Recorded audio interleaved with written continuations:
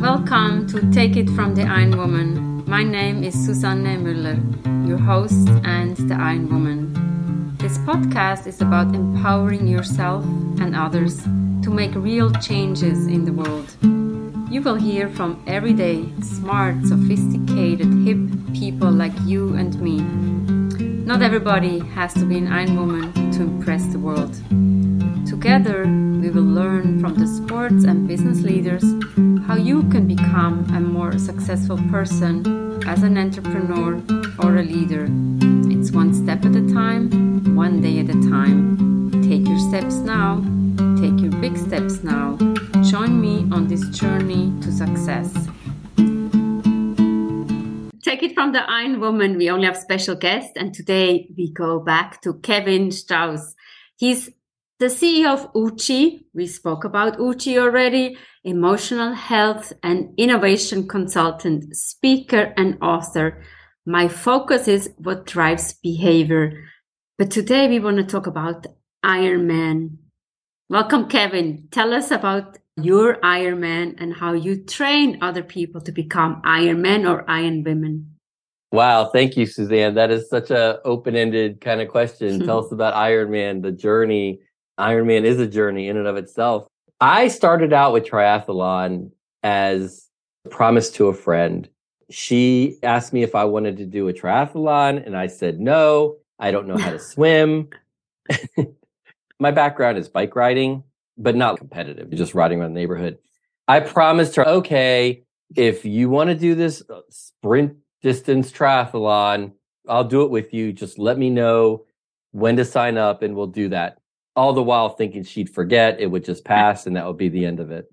8 months later, she contacts me and she's, all right, Kevin, it's time to register. I'm what? Like, a promise is a promise. I made the promise. I only had a mountain bike at the time with front end suspension. It was a hardtail. And I didn't know how to swim. I could breaststroke. I've never been a swimmer. I've had fear of water issues my whole life. I was like 31 years old at the time that this was happening. I was like, okay, well, if I'm going to get over this fear of water and learn how to swim, I have to just commit. I committed to going to the pool 5 days a week for 2 months straight. I was just going to get in the water, go back and forth and learn. And on the very first day, I recruited another friend who grew up swimming. He was always on swim team. We're 31-year-old men. And the first thing we did was just drop to the bottom of the pool and blow bubbles because I could never equalize the pressure. So long story short, 5 days a week, go to the pool. I started with just 30 minutes of breaststroke. Then I would do like 1 length of freestyle and it was horrible and 3 lengths of breaststroke. But eventually I could do 30 minutes of freestyle. Again, it was horrible, but I could do it. And then in August of 2001, I had planned a 3-week backpacking trip to the northern slopes of Alaska. I figured that would get me in training for this September triathlon. Then September came around and I'd only gone on a couple of bike rides. I hadn't run at all. I learned how to swim and then it was time for the race. We go to the race and my friend is sick. She's not going to race. Are you kidding me? I did this whole thing just because we were going to do this together. But I had recruited a couple of other friends that I do a lot of rock climbing with.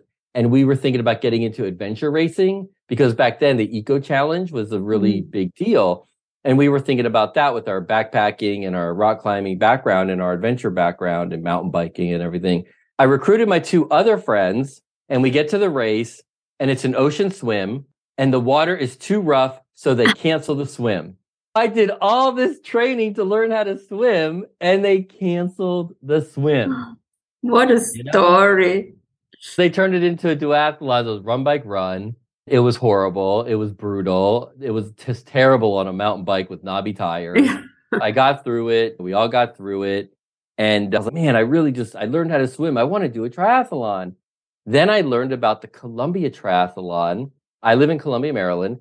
It turns out the start finish and the lake where you swim is only 1.5 miles from my house. You have no excuse. I was, oh my God, this is fantastic. It's an Olympic distance, not a sprint distance. It's a little further. but I can train on the course. I was like, oh man, I'm doing this. I train, blah, blah, blah, blah. My goal is 3 hours. It's a solid time for an Olympic distance. I came in at 2:58:30, totally hit my goal, got to swim, got to bike. I borrowed my brother's 10-speed bike. And that was really how it all got started, because as soon as I finished that real full triathlon, I was like, oh, that was good, but I know I can do it better. If I change this, if I do that, if I try this, I can do it better. That's kind of how it started. My career ended up being 6 years of just doing that one Olympic distance race in my neighborhood. And then at that point, I feel like I could do more. I've got this Olympic distance down pretty well. I'll give it a go for a half Ironman. Then I did a half Ironman. It was hard. We know. But the Olympic distance is so cool. This is the coolest distance that there is. And this is where the Ironman box starts, because it's easy. It's 3 hours. It's fun. It's easy, but you need to train for it. If you're in decent shape, you can always do that. But then the half Ironman, and then the next step, the big one. The half Ironman. Now you really got to be mindful of your hydration, your nutrition. The training volume is so much more than an Olympic. The time commitment, everything. I did half Ironman for several years, still doing the Olympic distance because it's in my neighborhood. Then I was at a point after about 10 years of doing triathlon, I was at a point and I was like, should I quit? That's the end of, do something else? Or do I just go on and do an Ironman?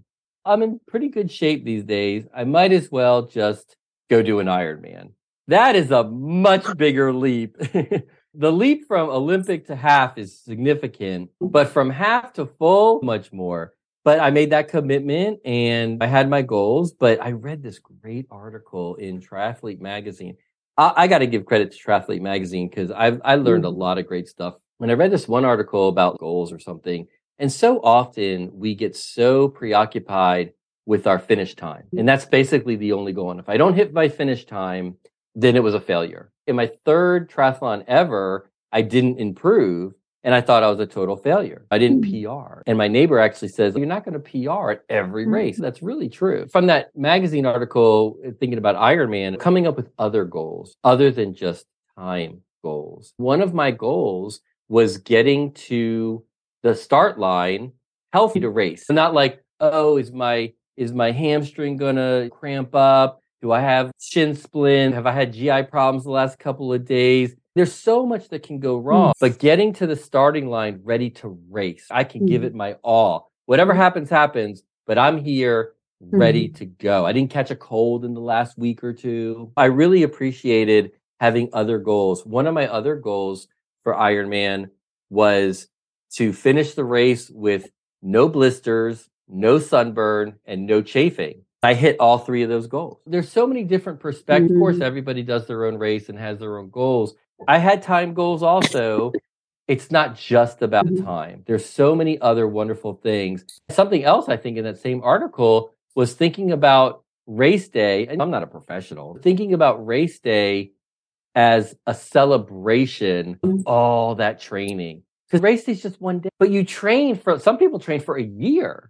What if something happens on race day? Make it a celebration, and it's a whole different mindset. I got so much more relaxed. We are setting a goal and we're disappointed when we don't hit the goal. But if we rephrase it a little bit and say, hey, this is a celebration. I always think when you train for a marathon, you train for 3 months. And then you're like, this is at least, if not more, but this is the cherry on the cake or the dessert on the menu. Be nice to yourself and don't think, obviously you and I were not professionals. We're not going to win the race. It's about finishing and it's about being happy at the finish line also. We do so much stuff in life. At work, you have a report, you have a project, you have a meeting, whatever.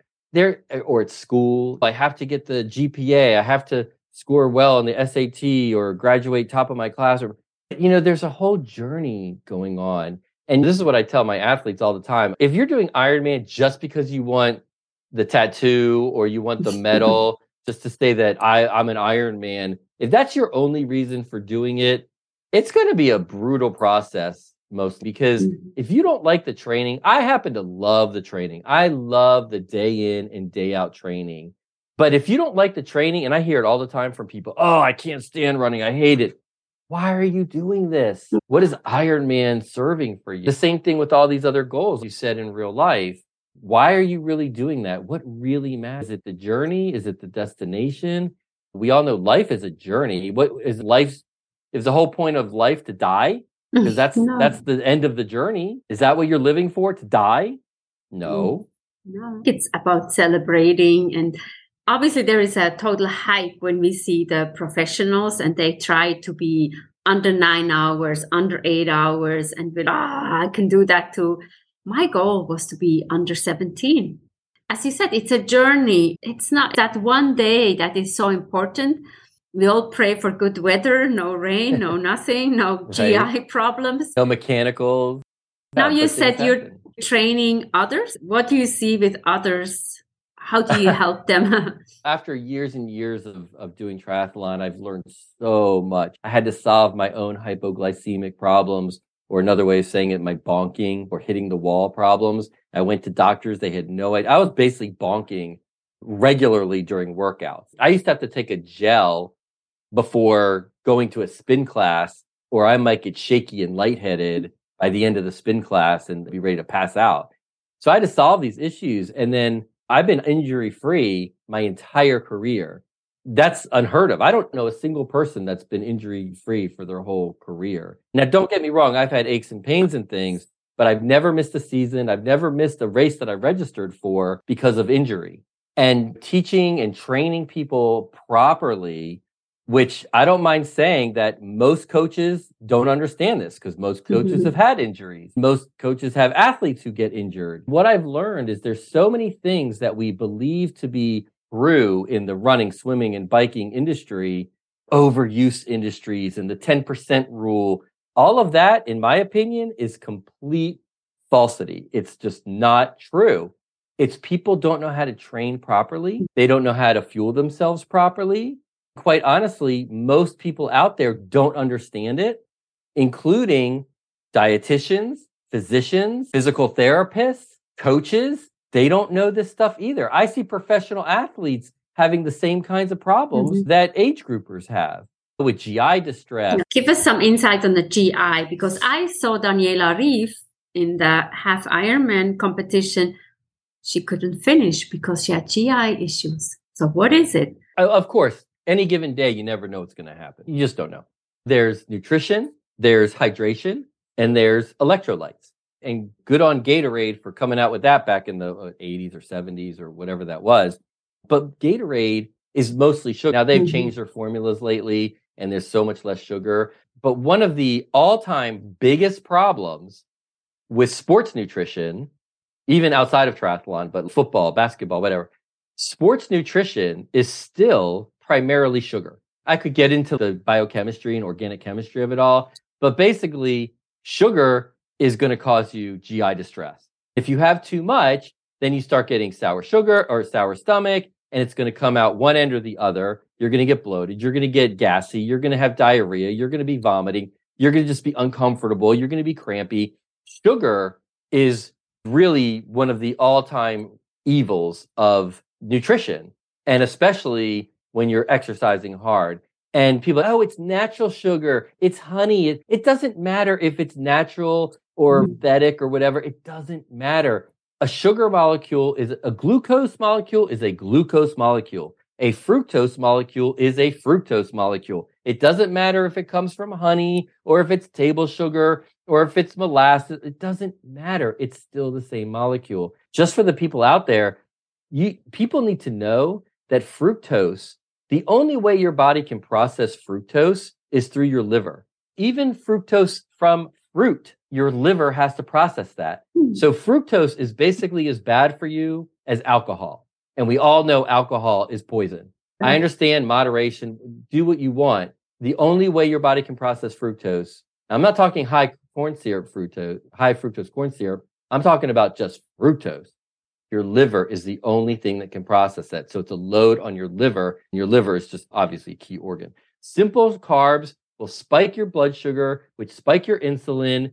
That'll mess you up, especially when you're exercising hard.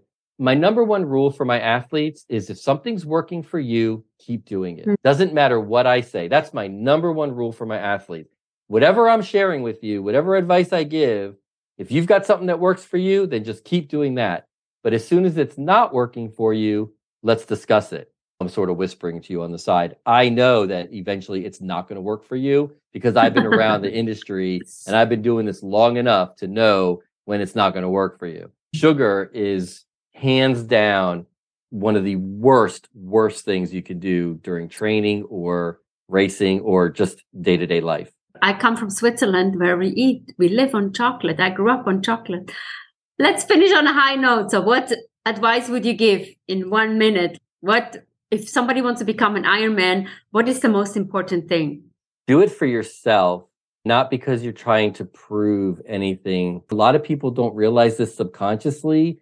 A lot of people, I believe, still do these big endurance events because they believe that if they finish this big endurance event, they'll matter, they'll have value, they'll be important, they'll be loved. That is not the right reason to do it. And I'll be honest with you, that's pretty much where most of my triathlon career came from. If I do this another race, I'll have value, I'll matter, I'll be loved. And this is deep down emotional health stuff. Do it for the right reasons. Do it because you want to challenge yourself. You want to see what you can do, believing in yourself. You love training. You love swimming, biking, running. Do it for the right reasons and you'll have a blast. No, this is a good ending. Have a blast. I think Ironman should be fun. Maybe the professionals would not agree with us. But as a non-professional, it's not our job. It should be fun. It should be enjoyable. And it's a journey. Thank you so much, Kevin. I learned a lot and I'll have a little less sugar. Always fun to a person who went to the Ironman experience. It is an experience. It is a journey. Just for one day, we train a lot. Take it from the Iron Woman. We have episodes every Monday. Don't miss out. And the book is here for you to read and enjoy. And check out Uchi. Kevin is the CEO of Uchi, where we can learn how to connect on a deeper level. Thank you for your support and we'll see you next time. Bye-bye.